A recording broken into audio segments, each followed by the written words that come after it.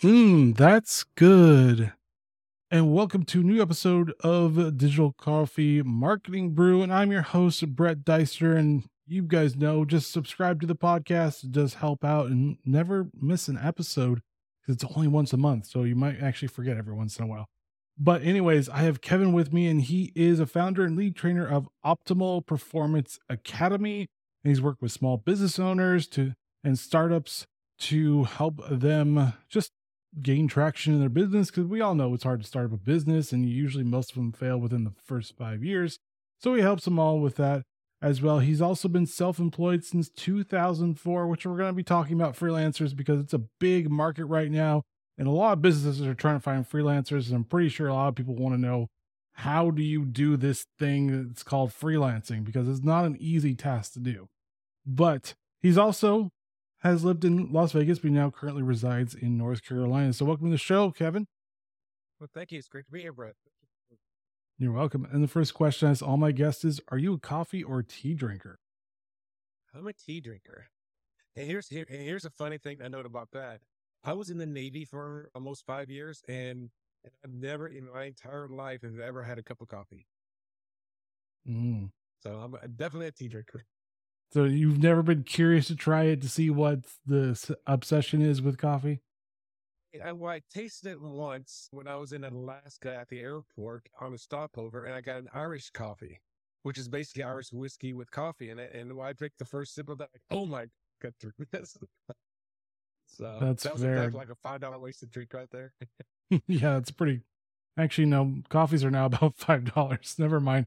That's not expensive anymore. That's about normal. Well, this 90s, so or the 80s actually, the late 80s. Oh yeah, back then that was actually pretty expensive. But and also one other thing, what type of teas do you like? Do you like green tea, black tea? Like what types of teas do you usually drink? Green tea and black. I mean, green tea is probably my favorite, and black tea. I used to drink an iced chai latte, but that right now has too much sugar or too much caffeine in it, so I stopped drinking that. Yeah, you like green tea, or if I drink a regular brown tea, it's usually going to be ice. Nice. And I gave a brief introduction to your expertise, but can you give a little bit more to our listeners about what you do? Sure. In 2021, I was making a transition in my life. Because I was in real estate. I was a real estate consultant for a few years, and then became a realtor for a few years. In 2020, toward the end of the whole COVID thing, I wrote my fourth book called "Launch the A to Z in Creating a Successful Business." And with that being said, 2021 was my kind of a transition year. I was not quite sure what I was going to be doing. And then when I moved to North Carolina in 2022, that's when I decided, like, you know what? I've known a lot of people try to start a business, realtors especially, and they are starting a business with a 9 to 5 corporate American mentality, and that just don't work. And so what I decided to do was I created my company, which is called Optimal Performance Academy, and I wanted to start taking some of the stuff I wrote in my fourth my book launch, and make that into training courses, coaching programs, consulting program. So I formed the academy to be a place for people to come to get an education, albeit through one of our online courses, through our consulting practices, attending our workshops or our webinars that we conduct. So what I'm hearing is you got out of the real estate business right before it started turning really, really bad, because 2021 was still pretty good. And then 2022 is kind of like, okay, interest rates are really, really high and no one really wants to buy anymore. Exactly. I got out in January 2020, 2 months before the entire world shut down. Oh, yeah, that was pretty smart actually, because actually no, real estates were still going. They were just a lot harder to do. That's what it was, because To my understanding, showing of houses was difficult because if nobody knew how COVID was transferred, they didn't know about touching a doorknob or and people say anything that you touch could have COVID on it. And then one thing I joked around with some people about is, what's the one thing that everybody touches, but you never think about that you're touching it? doorknob. Money. Oh, that's true. So you may say, just walk down this doorknob, or then you're going to buy something and you're going to pull out $5 $1 bills and, and a 20 and you give it to the cashier and then that goes to the next one. Money to me at that time was like one of the scariest things to touch because nobody thought about money. People just talk about handles and things like that at the beginning. That's fair. I mean, we don't use money as much anymore, but yeah, it transfers to a lot of different hands, and you never really know who's touching it or who's not. Exactly. And even if you're paying with plastic, I mean, back then that's before they really had the little, the scan and go style. I mean, I think it was somewhat popular, but it wasn't really popular at the time. Yep. No, you're right.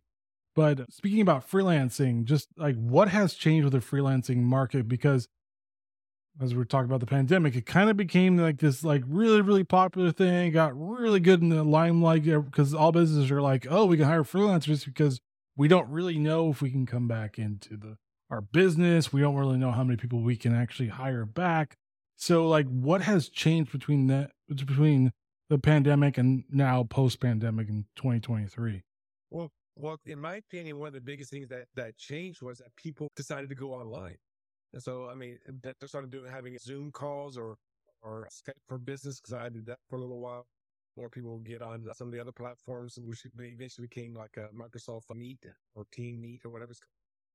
And so people got used to working online. And then the second thing is, even if you had a job, a lot of people they had to work from home. They had to they got used to the idea of working from home. Now, a lot of people also lost their jobs because when stores shut down, when hair salons shut down, and restaurants shut down, a lot of people were out of employment. Since there was really nobody hiring, some people actually took advantage of that situation and actually started creating a business online. So I think COVID actually inspired a lot of entrepreneurs to begin a new business because the people got used to doing things online. It's like one of the ideas of me having an online course and making a series of online courses 4 years ago, I probably never would have thought. Just, I would say, well, everything has to be done live, everything has to be done in person. I never would have thought, hey, let's do this thing. And it's a call where everybody's talking through the microphones and camcorders. Everybody started a podcast, but apparently the podcasting is actually down this year because everybody went back to work. And that's, yeah, exactly. And as people were actually going back to the workplace, because at that time I was living in Las Vegas and it was so scary because all the casinos shut down and some of the casinos didn't have doors. So they had to go board up the entrances. No, it was really exciting. I mean, once when I'm walking on the strip and there's not a single person in sight. I took several pictures of that. Like, if you look at it, like you would look at the Venetian mountains, and there's not a single car on the road and not a single person there. I'm the only one there. Now, of course, the phones aren't going off because there's nobody to see it. They want to look at it. But it was really really odd. And I remember at that time.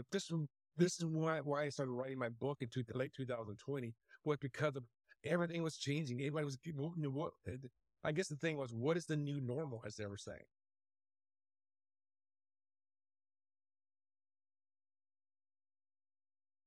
Gotcha. And for people like wanting to do it, wanting to start out, want to be new, like what are some tips for the new freelancers that are like, I really want to do this. This sounds like a great idea. You can work for yourself, kind of, sort of, but it sounds great because I don't have a boss. So, I mean, what are some good tips for them and some realistic expectations to understand about freelancing? Was he going to be doing any kind of freelancing? Number one, obviously, you need to do your market research. You need to go out there and find out, is there a demand for what you're going to be offering? Because the last thing you want to do is spend 1, 2, 3 months as trying to start a business, going through all the headaches of getting everything started and then to find out that nobody has the problem that you're solving. The other thing is, yes, you're now your own boss in this particular case, and that could be a good thing or that could be a bad thing. A joke that I've heard around the entrepreneur community for years was a true entrepreneur is willing to work twice as hard to make half the money. And that's going to be true in many cases because when you're just starting out and you're trying to get your first customers or clients, you're going to be working really, really hard. You may be putting in an 8 or 10 or 12 hour day. You may be working 7 days a week. You may be working on a national holiday. I mean, that is just kind of expected.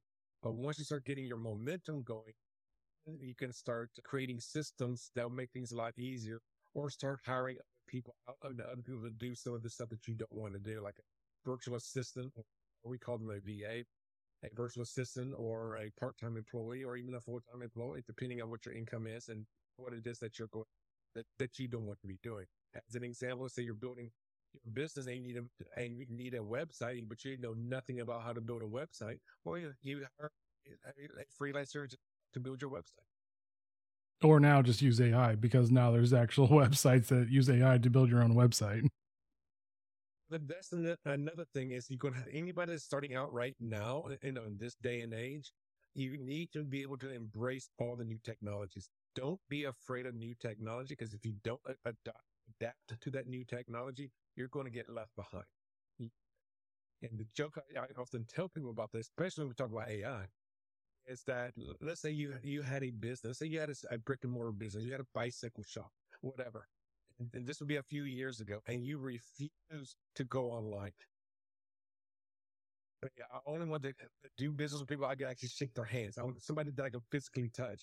Well, you're going to lose a lot of your market share, because if you can sell your bikes online and ship them, then I mean that just be another, right? But if you did adopt that new technology of having an online business as well, you're going to get left behind. Yeah, that's true. I mean, like, there's things like Descript that will do, like, take out the ums and uhs, and it's actually pretty good in the audio. I've used it before, and it also can do editing through just words. But also, you have like AI type of things for, I'm talking about podcasting specifically, that can write your own show notes, that can write all this stuff for you. So I use it so I know how to do it, but also it just automates my workflow way quicker than me doing all the writing and everything else that I need to do, because I rather have some things automated than have nothing automated, because it just cuts down on the time I can focus on things that I need to focus and not the things I don't need to focus on. Absolutely. I mean, when I had a podcast back in 2017 and 18, and it was an interview based show, and I ran it for right about a year. I had 59 episodes. I did edit every single audio, and my shows are like 45 to 60 minutes long. So I did edit all the audio. If I stutter, anybody stutter, when you start a sentence and then you repeat that thing, all that came out, all the breathing came out, all the ums and uhs came out. So a 45-minute show took literally 4 hours to edit.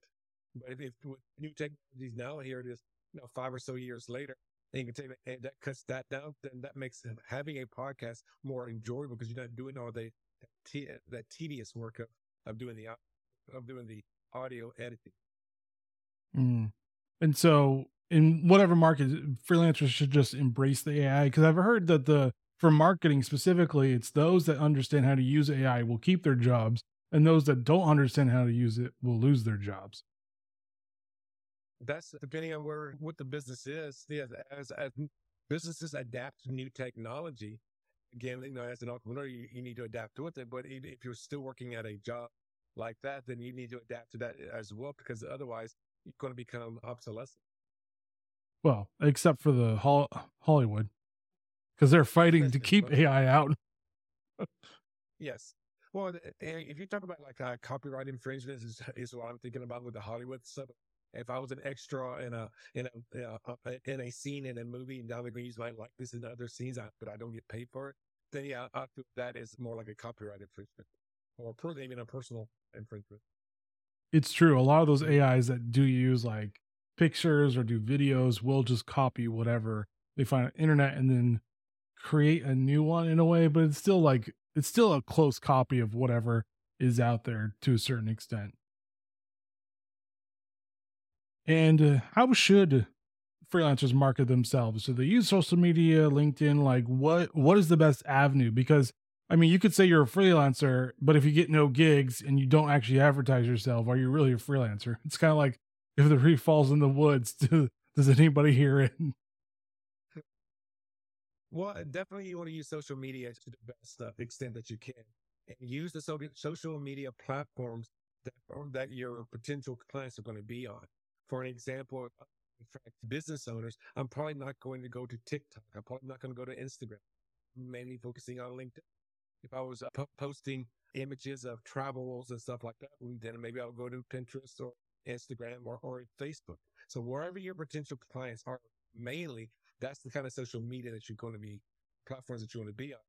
One of the other things is that, and I realized this back in 2009, is that I don't care what your colors are, your brand colors are. I don't care about what is your logo looks like. That's all fine and dandy. Everybody needs their corporate colors. Everybody need their own logo. But one of the other things for a small business owner, not talking about the solopreneur, or what also I like to call a bipreneur, if there's two people working together, one of the main things part of your brand is this here. It's your face. And the thing is, there's this old saying: people only do business with people who they know, like, and trust. And one of the ways for people to get to know you, get to like you, and get to trust you is to see you.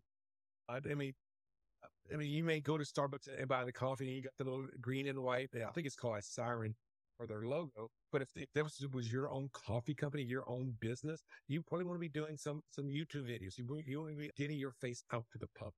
And that, to me, is one of the most important things out there.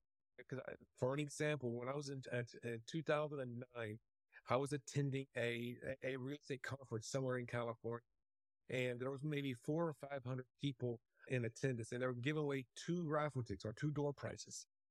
I won the second door prize, and that one item probably at that time cost $200 to $300, but it was revolutionary at that time.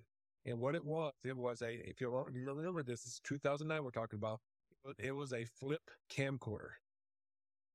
What that was is it's a little rectangular device. Mine was green and white. A little rectangular device that will record to video or multiple videos, maximum of 1 hour. And then you have this little knob on the left hand side, a little slider on the side that you click down on. It'll flip out a USB thing that you could plug into your computer. In 2009, I started shooting video of all the houses I was representing. Over the course of maybe, I don't know, I started shooting video like that in like 2019. So over the course of that 10 or 11 years, I probably shot over 500, maybe 600 videos. I would say the first 300 or 400 was on that flip camcorder. Before technology, cell phones got to the point where your cell phone could do it. At that time, that was revolutionary, and people got to know who I was. And after a few months, my business skyrocketed. And secondly, talking about this, and this is another little tip, is when you put your videos up on YouTube, always make sure that you have a link going to your website with the keywords that you want to be known for. Because the thing is, after some time, if you got 100, 200 videos, 300 videos, or let's call them backlinks going to your website, that's going to build up your branding as well as your SEO.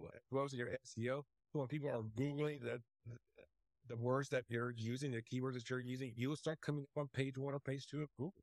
So these are all things that you need to be doing. My answer to your question is to say, well, I don't look good on film, or I don't like shooting video myself. My answer to that is get over it. Do it anyway. Almost nobody is good at video. To be honest with you, whenever I shoot video of, let's say, of an ad or a new program that I'm doing, it takes me 3 or 4, sometimes 5 takes to get it done right. Do you think every actor in every movie or TV show do you think they take more than 1 take? Of course. So why would you be any different?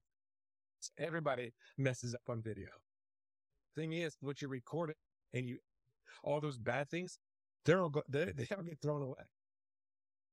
Yeah, to be fair, the first few years of listening to my voice was rough. I hated listening to it. But you get over it. The same way until I started editing my podcast. I was my voice all the time. No, that was actually editing. I had to edit my own stuff, and not anymore, but at that time, I just did not like listening to myself. So you have to get over it, basically, is what I would say. For your YouTube thing, they're actually changing it. So I want to update the listeners where they're not allowing links anymore. You have to actually put it in your profile page now, because they are banning links because of all the scams for crypto and everything that's happening. So that's not here yet, but you can put 10 to 12 links now. So they're changing the profile around. So you're going to have to do it through there, unfortunately. So it's a great thing for getting rid of scams. It's a terrible thing for us because then we have to point them back to our profile.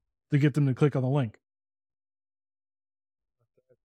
Well, hopefully the algorithms on Google and those other search platforms will adjust for that as well. Because that's to me that's one of the that's how back then, because of all the videos that I had going to my website and all the stuff I had on my website was changing almost on a daily basis. After like a year of doing that, if you saw somebody typed in my keyword, which was lease option Las Vegas, I would be on page one on Google at least 5 times. And at least 2 of them were YouTube videos. Yeah. I just want to update you and our listeners as well, because I try to keep up to date with all that stuff. But yeah, I haven't seen it yet, but it is coming, unfortunately, because of all the scams of people posting links into the comments and everything else. YouTube's like, we're done with this. Like, we can't keep up with, because they can't. I mean, you would literally have to have like 7 AIs to keep up with all the scam links going in through comments and everything else through that. So they're doing it this way. So I think the first 4 links, they'll be noticeable, and then you'll have to click on the more to find the other 8 links. So I would say for people, freelancers, anybody else, put your first important links, the 4 on top of there, so they're easily clickable. Then whatever else you have, just put it below. You basically have to prioritize, kind of like when MySpace with your top 8. When MySpace was popular, you're gonna have to prioritize like that. Like, what's my most important links? Well, it should have been for would be your website and then your whichever social media platform Yeah. that you're to be known for, LinkedIn or Instagram. Yeah, and then going back, I mean, to your YouTube videos and stuff, that was basically a portfolio. So that could actually help freelancers too, of like having, what, depending on their industry, what portfolio that they want to showcase. So in a way, videos can help bring a familiarity, but also have a portfolio of your knowledge and just your camera work if you're in that industry.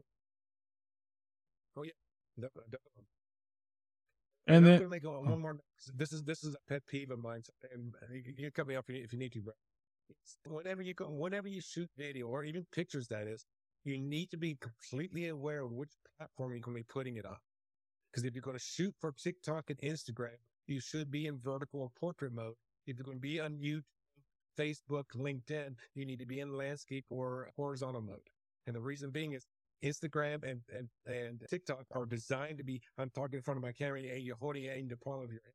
While the other ones, while the other ones are more like to fit your TV screen or your laptop screen. If you've ever seen let's say you watch the news, it doesn't matter which one you watch, and somebody's filming and they're showing somebody filming at you're watching it on your horizontal screen and you're only seeing half of your screen, the middle half, everything's blurry on the side. That's somebody that's putting that is shot in the wrong direction for the platform that they're trying for. So I would say by default, always shoot in the horizontal mode, and then you can go vertical mode if you're going to Instagram or TikTok. yeah, I mean, a lot of the editing softwares now will allow you to do either one. You'll just have to like either blow it up a little bit, but if you have a good camera, it won't really matter. No one will really know. So yes, you should be aware of where you're shooting if you're doing it live. But if you're doing a pre-recording, you can just go to DaVinci Resolve, Final Cut. They have all the dimensions for you. There's also a few AI stuff. There's a video one online where you can put transcripts, but it also will put it in the whatever format you need to put it in as well. So there's options now where you don't have to like cognitively think about it. You can just shoot in vertical and then, or horizontal, and then it will change to vertical or square or whatever you need to do. If you're going from vertical to horizontal, then you're zooming in, have to zoom in really tight. And if you're on horizontal going to vertical, you're just cutting off the edges. Yeah, I would recommend if you're going to do like different formats, use like a DSLR. I know Panasonic just released one where it has like open gate.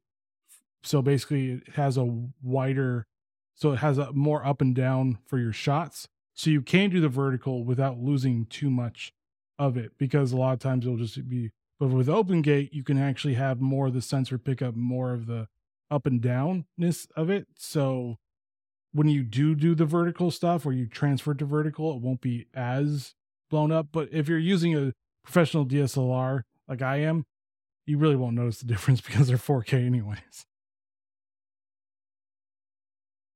But moving on, do you have some tips for, let's say they're getting going, do you have some tips for freelancers to like continue this? Because I'm pretty sure the start is hard. but also the continuation of doing freelancing is just as hard because you're like, okay, I kind of made it. Now what?